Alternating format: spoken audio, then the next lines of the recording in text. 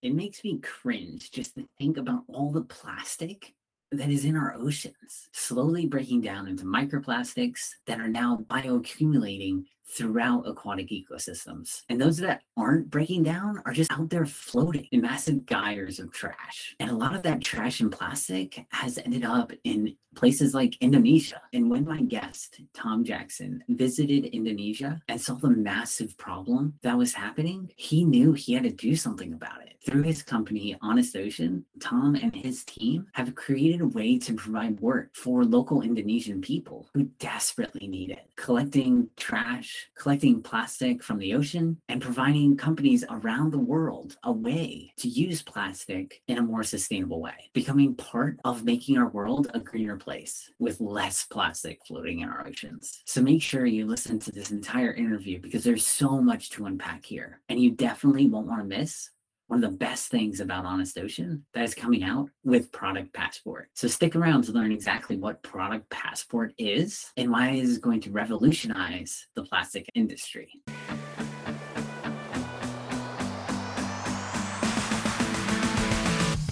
You're here for another dose of climate positivity on the Green Business Impact Podcast. Here we highlight the amazing work of green businesses from around the world that are fighting against climate change. If you are ready to be inspired to take action, ready to hear some amazing examples of how we are working to fight the climate crisis, then stay tuned because this week's episode will be the perfect hit of climate positivity. Tom, do you mind telling us a little bit about Honest Ocean and what you guys do? Sure, Billy, and thanks very much for having me on. Yeah, so Honest Ocean, what we really do is we prevent plastic from reaching the ocean. We call it ocean plastic recycling, that's what we do. But yeah, as an overview, we work with coastal communities across Southeast Asia, mainly Indonesia at the moment, and micromanage how it got there, how we can change it, and in the short term, work with locals to collect that material, recycle it in our factory close by, and partner with big brands and companies to get that back into the recycling market and into new products on the shelf. That's great. And so you're helping these communities go and collect this plastic trash, and then the companies are purchasing the recycled plastic from your factories? Absolutely. Yeah. And our sort of key role is to make sure not only is it plastic and the material, but it's the social side of it. It has a very high unemployment rate here in Indonesia. We make sure that communities is collecting it, and like you said, we then recycle it, which to a very high material standard. So it goes from the coastal community to the recycler, which is then shredded and washed and just generally cleaned, and then onto being made into very small little pellets, which allows for it to be easier to recycle and then create that product. So it's for a logistical reason. And then we work with those brands to make sure they can use it for their products that there's no other options for other than to use plastic at the moment. Definitely. And so you're pretty much just doing a mechanical recycling process. Have you guys looked into a chemical recycling process or just doing mechanical right now? Absolutely. So here the infrastructure in Indonesia is not very good. So we are very much doing mechanical recycling, but really the chemical recycling and the technology is changing quickly, which we're really trying to use to our advantage. Because if you think about every plastic that can be mechanically recycled, you have the plastic or the paper labels that come with that bottle, which can't be recycled. And here in Indonesia, you can see them being burnt in the road and they have no value to them at all.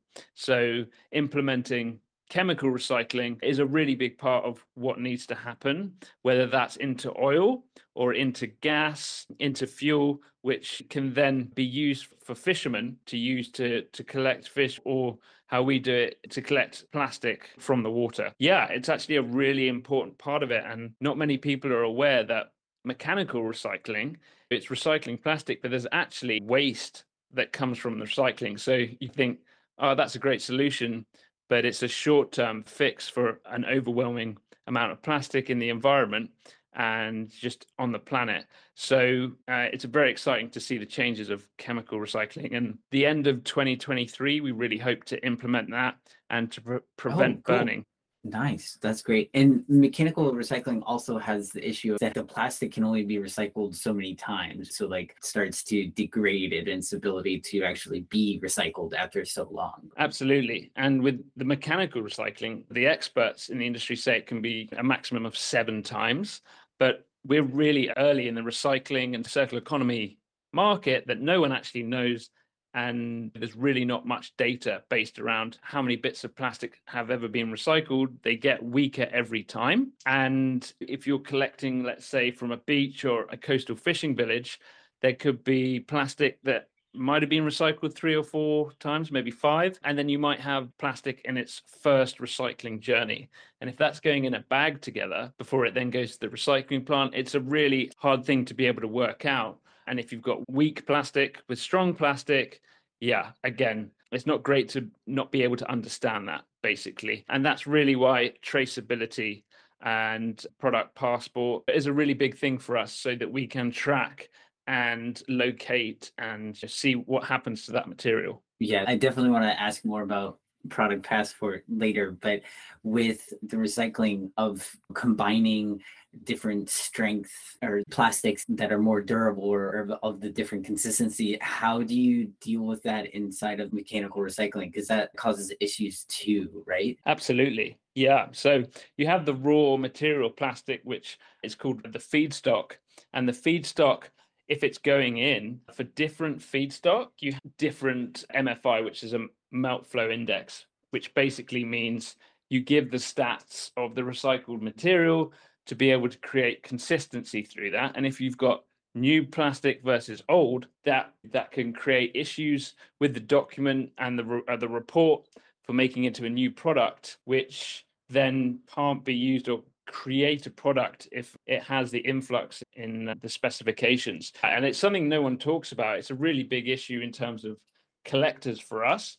And then if you put on top of that salt water and contamination and sunlight, being exposed to those elements, it's a very tricky process. We're in the early stages of being able to sort that out, and that is going to require separation of plastic for not only the type of plastic, let's say, for instance, your single-use water bottle, your PET, versus the cap that it comes with, which is higher density plastic, which is HDPE, separation of that. And then where did that come from? Is there any mapping around how long it could have been there for? And the short answer is, Billy, there's no solution for that at the moment in terms of telling the difference from that. But that's very much something we're underway with. And hopefully over the next few years, we'll be able to map and track and see the trends of where that material comes from, so we can allow for non-mixing of the same type of plastic from one location. Yeah, that's definitely really difficult when you come to think of all the different ramifications of that. And so how are you handling it right now? Are you just like manually sorting or just using your best judgment? How do you maintain your consistency of your product, those pellets, to sell to the companies with all of this variability in the plastic up front? Yeah, Billy, great question. And it's a really important one. So first of all, when it comes from the coastal community, we do ask and motivate them around a price point if they sort it and they separate it before they drop it off to be weighed, where they'll hand it over to the waste bank and they will get money in return for that. We will incentivize around a higher price for more sorted, because what that really does is if you can control it at the source, it means every other step of the supply chain is a much easier process. So from there, it'll be collected, it will go to the next step in the supply chain, which will be the aggregator, or in our case, straight to the recycling factory, and it will be sorted again there. So it's a 2-phase sorting process. That's not always the case in Europe and America. They have modern technology to do auto sorting, but nothing really beats the eye, and it creates more jobs here in Indonesia to do that. And very important part of that, so that 2-phase sorting, and then onto the shredding and the washing. So through those 2 steps, if the resorting's done, you're getting higher value plastic, which can be created for a much wider range of products, versus if it's still dirty, we get these little black specks in the plastic, which then when you try and manufacture a product from that, let's say, for instance, injection molding, it will have these black spots, which the companies will reject, and all our hard work will be undone. And this isn't just us, this is a problem within the recycling industry. So yeah, to answer in short, it's very hard to get that right. And if the customer has then received it in their location and they can't use it, that's either returned to us or we need to find a solution for that. So we have the low value plastics, which are the dirty plastics, or there's a very low value for in the market, which we will try and use for long-lasting products, whether it's furniture, either bricks mixed with concrete,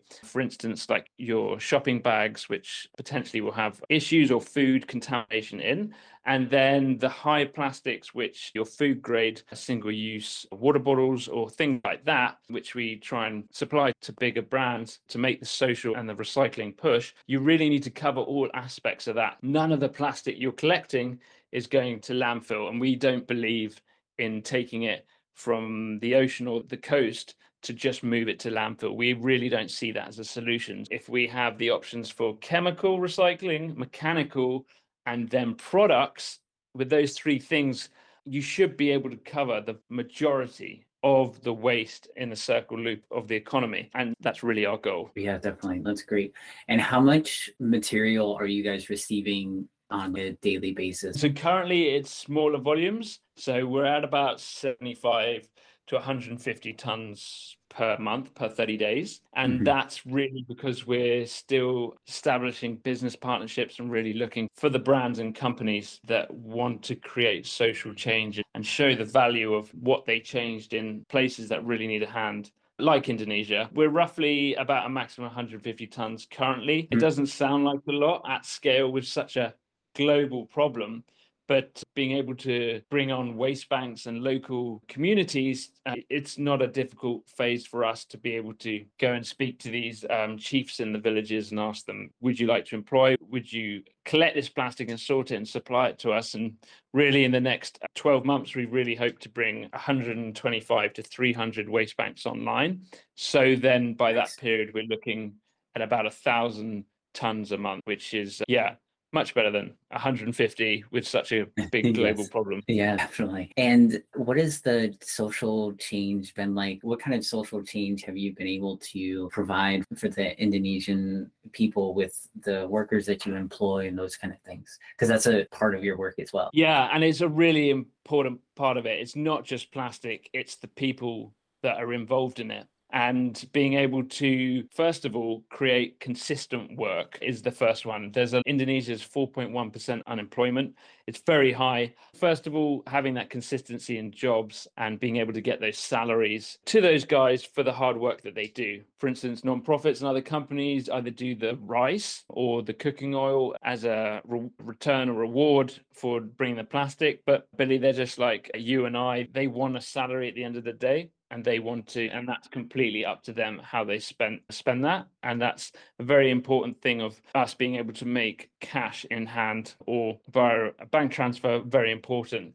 Secondly, healthy working environment. That's really important. Providing the right PPE, the right working uniforms, gloves, bags, things like that, and the tools to make their life easier as a starting point. And a really big part of what we're trying to do is the next generation. If we don't have the machines to be able to collect remotely, which again, we very much want to work with the individuals, what are their children? What are the future for these guys? Can their parents afford to send them to school and then on to university? And being able to see their parents and the collection and the cleanup, it really creates the education around that we see at the moment with the older generations not respecting the waste so much, and with the younger generations being able to see that firsthand, wanting to work in that space and allowing us to work with the future of that is a massively important part of that. And when we talk about the product passport later, we can show what positively affected that community, whether it's the schools being built. There's a high percentage of Muslims here in Indonesia, so praying is a big part of and having a safe space to do that, and empowering women through this work as well. Primarily, there are a lot of men in this space. I would say those are the three return positive impacts, but we really hope to be able to create that more? How can we create millions of jobs across the regions where these guys are creating their own businesses? We work with them on the collection. We don't come in and have an Honest Ocean collection scheme and bring our people in. It's really about these guys being able to have consistency of work and being able to plan ahead. And for Westerners, it's a really easy job that every day can be done and plan for the next year. These guys locally here in Indonesia are living week to week, if you're lucky, month to month. Yeah, it is a very important part. And yeah, great question. Yeah, definitely. That's great. And I love to ask you, what was your driving force that led you to say, hey, I've got to do this. I've got to create Honest Ocean. We got to fight this plastic problem and we got to do it in Indonesia. Why Honest Ocean and why Indonesia? What made those things important for you? Yeah, absolutely. So I've always worked on the water. I was a sailing instructor. I then went on to crew on large private boats. And through that, I got to do a number of Atlantic and Pacific crossings, 2-3 weeks between Europe and America, as well as remote islands in Tonga, Fiji, New Zealand. And when going from New Zealand to Fiji, it's about 1,000 miles from each. We saw a plastic berg, which is congealed amount of plastic, which everyone might have seen on the news, which is held together and brought together by the currents in that part of the ocean. And that was the sort of the first sign of, wow, this is a horrible situation which you couldn't have made up in your own head. And this was also 6 years ago, where not a lot of people were talking about it as much as is now aware of. So that was number one. Number two, after that, I then went into another role after leaving boats into a e-commerce startup, which was supplements. And the packaging that we used, there was actually no sustainable option. And when we spoke to our supplier, and packaging was very much something I was doing, there was nothing that we could use. And you feel powerless as a brand trying to create value to consumers. You're stuck at almost the first hurdle. So I then spoke to our supplier and said, look, guys, I'm going to go and try and find either better material, if not plastic that can be used again and create value for consumers, like the brand that we were trying to build at that time. And they were very much interested. I then left my job a week later. I very quickly spoke to some friends who'd worked in Southeast Asia. I'd never been to Indonesia. I found out quite quickly it was the second worst affected region after China for plastic pollution. And China was very much underway with the recycling and trying to solve that. So that's what led me here. And moving to Bali in Indonesia it didn't have to take me long to think that wouldn't be such a bad idea. So yeah. 2 years ago, I flew here and I got off the plane and I spent the next 4 months in some pretty uncomfortable areas affected by plastic, trying to find recyclers. And I spoke to everyone here in Java, which is the main strip of Indonesia. And then after that, found a great partner who really looked after the staff, had great technology as far as Indonesia goes for recycling, and were open to recycling our plastic that we collect. And from there, we're now grown to a team of 6, and we're small, but we're mighty, and we're all brought together by the same social growth and impact that we can see every day here. Yeah, mission, exactly. Yeah, definitely. No, that's awesome. That's really great. And do you guys have a formal mission you want to mention? The mission? Yeah, absolutely. And it's to empower communities by bringing them around one sole purpose, which is to stop plastic reaching the ocean. Yeah, I love that. So is that where the name Honest Ocean comes from, or does it have a different source where you came up with? Yeah, for me, it does. I think the team as general have a little story of why that resonates with their heart so much. But for me, it was seeing the growth of businesses or people trying to get on this sort of market trend, which creates a more expensive product, which we've all heard the word greenwashing. And I wanted to be able to create a company and a brand that was just honest and raw and did exactly what it said on the tin. And unfortunately, greenwashing in ocean prevention and ocean waste is a massive topic, which, yeah, there's a number of companies that do get away with that. So that's really why we try and create the traceability, create everything around Honest Ocean that can create a safe hub that impacts plastic and people and prove it. If a company can't prove, it's really worth asking where it actually came from. And that's why it's so exciting to have the tech and the blockchain running through the core of our sort of values as a brand. Yeah, definitely. Well, and I think this is a perfect time to talk about your product passport. Can you talk more about how that creates that traceability and all of that? Absolutely. And it's a thing we've been working on with a company called Empower, which is third-party traceability platform. And them being a startup as well, we've really been able to work together and see the growth through them and us, and being able to customize around the issues that we face here and what we need to solve it. Annika, who is our CEO and the head of the operations, this is really her baby that she's created, and a fantastic job she's done. And very much what happens is a customer or a brand will come to us and say, hey guys, love what you're doing. We want to be involved. How does it work? And what we'll do is that order will then create a product passport. And that is an identity for that order of whether it's a big or small volume. It will then start the subtracing every single bit of the supply chain and every partner, group, collector that's with it. So the product passport's issued and it will be from source. So the collection of the plastic, where it came from, it will come with photos, a QR code, and that QR code is then bagged per truck or per bag, depending on the location. And from there, it's then the separation and the sorting. It's then scanned again there in terms of QR, which is all then comes to our database and onto the processing of the time and the schedule. And again, pictures of when that's done. And then the loading of either the container or if it's domestically taken to location of where that goes to, and the manufacturing of that product. So there's an online system which with our customers and their customers, usually end user, can see how that got there, and really the breakdown of how its life has gone back into the market. And Billy, what we're working on at the moment is being able to work with large companies to have a QR code on their product or their bottle, which anyone, any consumer, you and I can go into a supermarket or a shop and scan that before we've even bought it and see that impact. That yes, okay, it might be the other side of the world, but by buying 4 of these bottles, which in the local currency here might be able to buy rice or food or fish for one family for a month, which when you think about social purchasing, that is for us buying that from a shop, $1 or $2, something like that. It's not a big commitment, but the output of being able to see the impact from what you just put in your trolley or taken to the checkout is a world-changing thing at scale for consumers to go, that's really an amazing part of purchasing. And it should be that fun interaction and accountability for us to show to consumers, but consumers to feel good and to know that their voting rights through what you buy is such an important part of how biz think.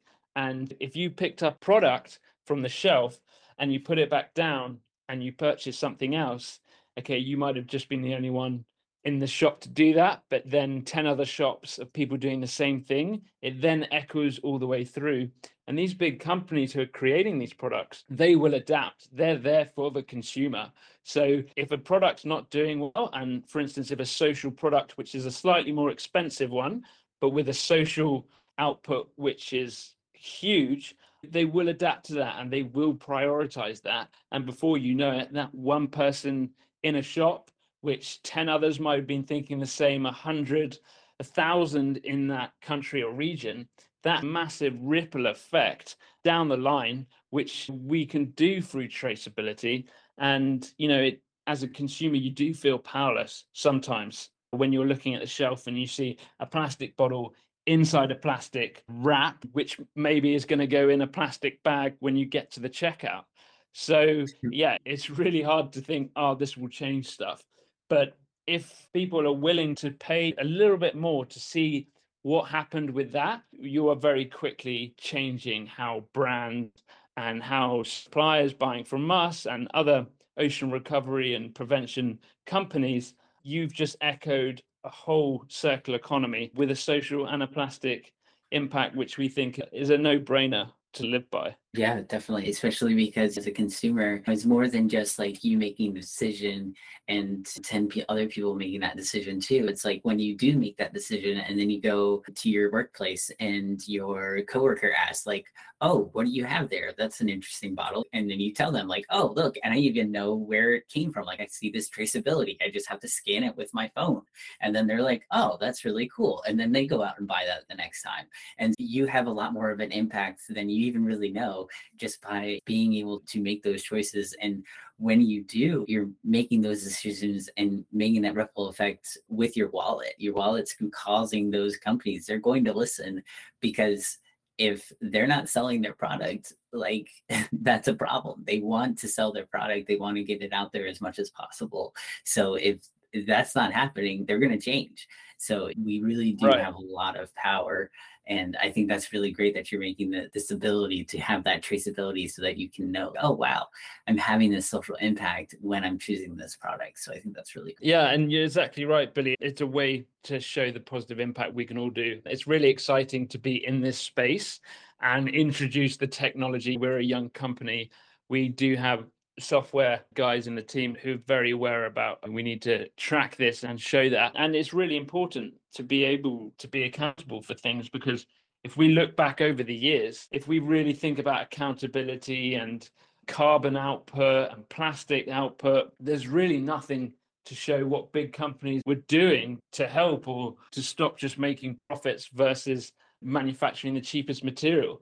Being on this planet as we are in September 2022, it's great to see the evolution of change around material, consumer buying habits, and trying to create a sustainable planet instead of negative affecting the last 75 years of plastic. Yeah, definitely. And do you see this trend to be more sustainable and this awareness around plastic? Do you see it continuing? And also, what do you think needs to happen in order for us to make a shift to a point where we're not just creating an overabundance of plastic and all of it going into the oceans? Like, where do you think is going to be that shift between when we're dumping more plastic into the ocean than we could possibly take out currently, like with the work that you're doing, do like this recycling? Do you ever think we're trying to reach a tipping point where we're actually able to take out more from the ocean and actually clean up our oceans? Or is that it's going to be so long away? What do you think? And that's a very interesting way to look at the dynamic of it, because if we are using a social plastic, does that mean people are going to make more of it so then we can recycle it more? Which, is that a good way of doing it? Or do we need to look at more sustainable materials as well as running alongside that? Yeah, it's really important to see how we can change it in terms of for the market movements. And to answer, yes, I am hopeful that companies will adapt to this, not just because they want to be early adapters. We've seen that Adidas and the Parlay with doing the sneakers, which is great, but it's a social and a moral change. We're coming into an era with millennials and Jay-Z coming into the workforce eventually, and they don't want to work for those corporates that don't care about them or the market they're in and just chasing profits. And that's creating a workforce that doesn't want to do the long jobs if they're not happy to do that. And we already see us leading into more sustainable living backed by technology through a market which really should create circular economy and, yes, recycle these products, but with brands who care about their employees, want to do the social push. And there's always vulnerabilities with the economical crisis. And if we are going into recessions, everyone tighten their business model a little bit. And we've already seen that companies pushing towards creation of new plastic because it's cheaper than recycled.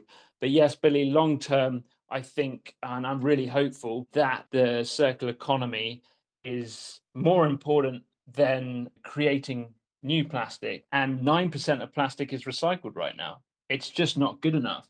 So a Mm. lower reduction of virgin new plastic created versus getting that plastic out of landfill. Does it really need to go there? And as consumers, can we clean it better before we put it in the separation bins, which then will reduce that going to landfill, which again, people don't talk about so much, but that is a really good way to stimulate and the chances of it not going to landfill or the oceans and things like that. So yeah, I believe that even in this devastation of ocean plastic, we have the technology, we have the passionate people around the world to reverse it and reduce it and live a more conscious life as the new generations grow up. Yeah, no, definitely. I'm hopeful too. I think that we can definitely do something about it to make it to where we live more sustainable. We're getting that plastic out of the ocean because it's so harmful for our world health. It impacts everyone here on the planet. It impacts humans. It also impacts so much of animals in the oceans and just our whole way of life. It's not good to have that plastic in there. So we definitely need to work on ways to get it out and not be putting any more in. So I completely agree with that. And what are your goals for Honest Ocean in the next 6 months? The next 6 months would be we are very slowly getting to work with some of the biggest plastic producers globally. And for us, this really has to be at scale in order for it to work. Yeah, being able to work with these big plastic manufacturers, global leaders, and show them the other side of the coin, bringing them to the environment of our operation and really for them to understand the impact at scale of how we can redirect this plastic waste. So the next 6 months, that's a big one for us, as well as always increasing the traceability side of it. And the more data we can get and make publicly available is a really important part of the story in the next 6 months for us. But again, just scaling more communities, more employment here in Indonesia. And probably not 6 months, but the next 2 years, hope to look at Africa and the rest of Southeast Asia that is also devastated by the overflow of waste into coastal areas. Yeah, definitely. No, that's great. And what are you currently learning right now? Yeah, that is a good one. Every day is a school day. There's always something that we're learning or we're having to adapt, and being a startup, that's a great thing, being able to pivot on. But we're learning that in order to make a change, you really have to aim for the top. You really have to understand where this plastic's coming from. Why has it got to the ocean or this area? So at the moment, we're learning to work with big companies and big brand owners who are risk of looking negatively and show them what we can do. So we're learning about creating solutions currently, and instead of hiding behind or not answering for material being there, it's learning about this is how we create the change. And it's a sort of slightly open answer there for you, but it's how we move and change through big companies to be able to show them and for them to learn that. That's what we're learning, how to present that, I should say, in a positive light, not a problem, which is what we see on the news and on documentaries. Yeah, definitely. No, I think that's a really important piece to see things from the positive side as well, because we get so inundated with all the negative information and it makes us just stand still. It makes us not take action. It just makes us depressed.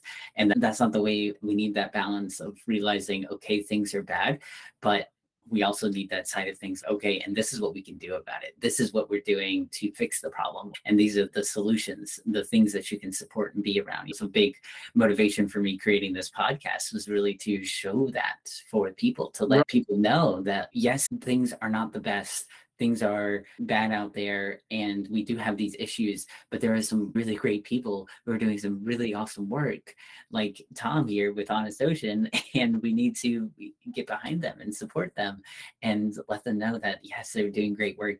And yes, climate issue and the plastic pollution problem and all these issues that we have, the social issues and all sorts of other things, they are issues, but we can address them, and we have people that are doing great work to address them. We just need to support them. So I think that's really great. Yeah. And what is one tip that you would give another person who's looking to either start their green business or has a green startup of their own looking to grow? What is one tip that you would give them? Oh, yes, good one. Find the unique selling point, the USP around the green space. Are you solving a problem? I'll give you an example, especially in the US with hemp farming and how that's reversing carbon and taking in carbon instead of giving it out. And so it's how can this impact either the customers you're selling to, or if you are the end user, how can I create an efficient business through doing this? Does it make sense financially? And does it work and solve either world problems or problems in your space? It might even be a small little part, which let's say is a part of a car, right? But that could control and read data based on the fumes of the exhaust or whatever that is. And then you give that to car companies to show the data on that. All these tiny little things which can amount to really big results. And we need lots of people interested in the green space and that are passionate about it, because first of all, starting a business is not an easy task, and you need to have motivation other than hopefully you get paid for it at the end. And right. Billy, I know you and I are very motivated to, scale your podcast and us to do our thing. But it's really to find the passion. And if you don't have it, but you love the green space, you don't have to have all the answers. If this interests you, or you can grow to be passionate about a problem you're solving, and being patient, sorry, this is more than one answer, but being patient and allowing yourself to create the foundations for that was the thing I really struggled with. I wanted to get to here and I wanted to collect all this waste and all this kind of thing, but set the foundations for your green business and your people, and grow a network of people in your space which will help you. That's a really important part of business. If you want to do this on your own, guess what? It's not possible. I'm not very extroverted, so I do like to do things myself. So being able to open and learn that's a really important part of business. And I would encourage people to, even before you start, just go and ask people what they're doing, what's the problem. LinkedIn's a great tool for that, and all that kind of thing. I think before you even start, and if you're worried about the risk factor of your green business, just speak to people in companies and ask them, what's wrong? How can I help? Can I do something? Can I create something for you to make your life easier? That's what I would suggest. Yeah, definitely. Follow your passion and realize it is a team sport. Definitely. And how can someone support you or support this fight against the plastic pollution? Oh, I'm glad you asked. So we have a third-party company also based here in Indonesia, in Bali, who are fantastic. They're called Handprint. And what they do is they are allowed to help us with donations. So if it's one person who really wants to give something, or even as a gifting for someone's birthday, which we would really encourage, then we would then use that on the website to go through them, and it shows the impact. And for instance, we're raising donations at the moment to clean up the mangroves here, which are the last line of defense before the ocean takes it, and it's a very hard thing to clean up. So yeah, I'd love to supply the link for that, but a small, even a $5-10 donation. Yeah, okay, great. It would be a fantastic way. 100 people doing that. We are now employing 25 fishermen for 6 months. So yeah, that's really a way we would love to have. We call it the Honest Network, the community around us trying to help this, and being able to have people on hand as well. And for businesses, our website, honest-ocean.com, and also directly myself on LinkedIn or Instagram. Yeah, and brand partnerships is a big help. Definitely. That's great. Yeah, and I'll include all those links in the show notes below so that everybody can find out how to go on to Handprint and donate, and also get in touch with you on LinkedIn or check out your website. So I'll have all of that below. So yeah, Tom, thank you so much for coming on the show. It's been really awesome having you on, learning all about plastic recycling and the plastic pollution problem, and also what's going on in Indonesia and how this can really create such a great social change and the change we need. So thank you so much for coming on the show. Not at all, Billy. It was an absolute pleasure. Really nice to talk, and hopefully this creates some value for people listening. And I'm super excited to see your platform grow, and it'd be nice to chat to you in a year or two's time to see what's changed. But yeah, thank you, Billy. I really enjoyed it. Oh, definitely. Yeah, definitely have you back on the show. Thank you. And if you enjoyed learning all about Honest Ocean and how they are collecting ocean plastic, recycling it, and providing jobs for Indonesians, then I invite you to check out this interview with Joago, which creates luxury watches completely out of ocean waste, every single piece. But watches are just the beginning for them. They have a new product coming out that is made completely out of recycled materials. And for all you ocean lovers out there, you're definitely going to want to check it out. So see what Joago is all about, and see how even more companies are cleaning up our oceans. Thank you for listening to another episode of the Green Business Impact Podcast. We hope you enjoyed hearing your weekly dose of climate positivity. In a world that constantly inundates you with the negative things happening, it can be great to take a break and hear some great things happening in the world. Make sure to hit subscribe on Apple Podcasts or your favorite podcast app to stay up to date with the latest and best interviews of the top minds in the green industries. And if you are interested in launching your own podcast to make an even larger impact on the world, then look no farther than the podcasting platform that I use here to launch every single episode of Green Business Impact, Podbean. I searched through all the different podcasting platforms out there, and the best choice by far was Podbean. They give you truly the best value and all the resources you need to spread your message to the world by easily connecting you to all the different podcasting networks like Apple Podcasts, Google Podcasts, all of them. And they give you so many resources and opportunities to monetize it as well. So if you are on the fence about which podcasting platform to go with, make sure you check out the link in the description below to register your podcast with Podbean. Thanks again, and we can't wait to see you back here next time for another hit of Climate Positivity.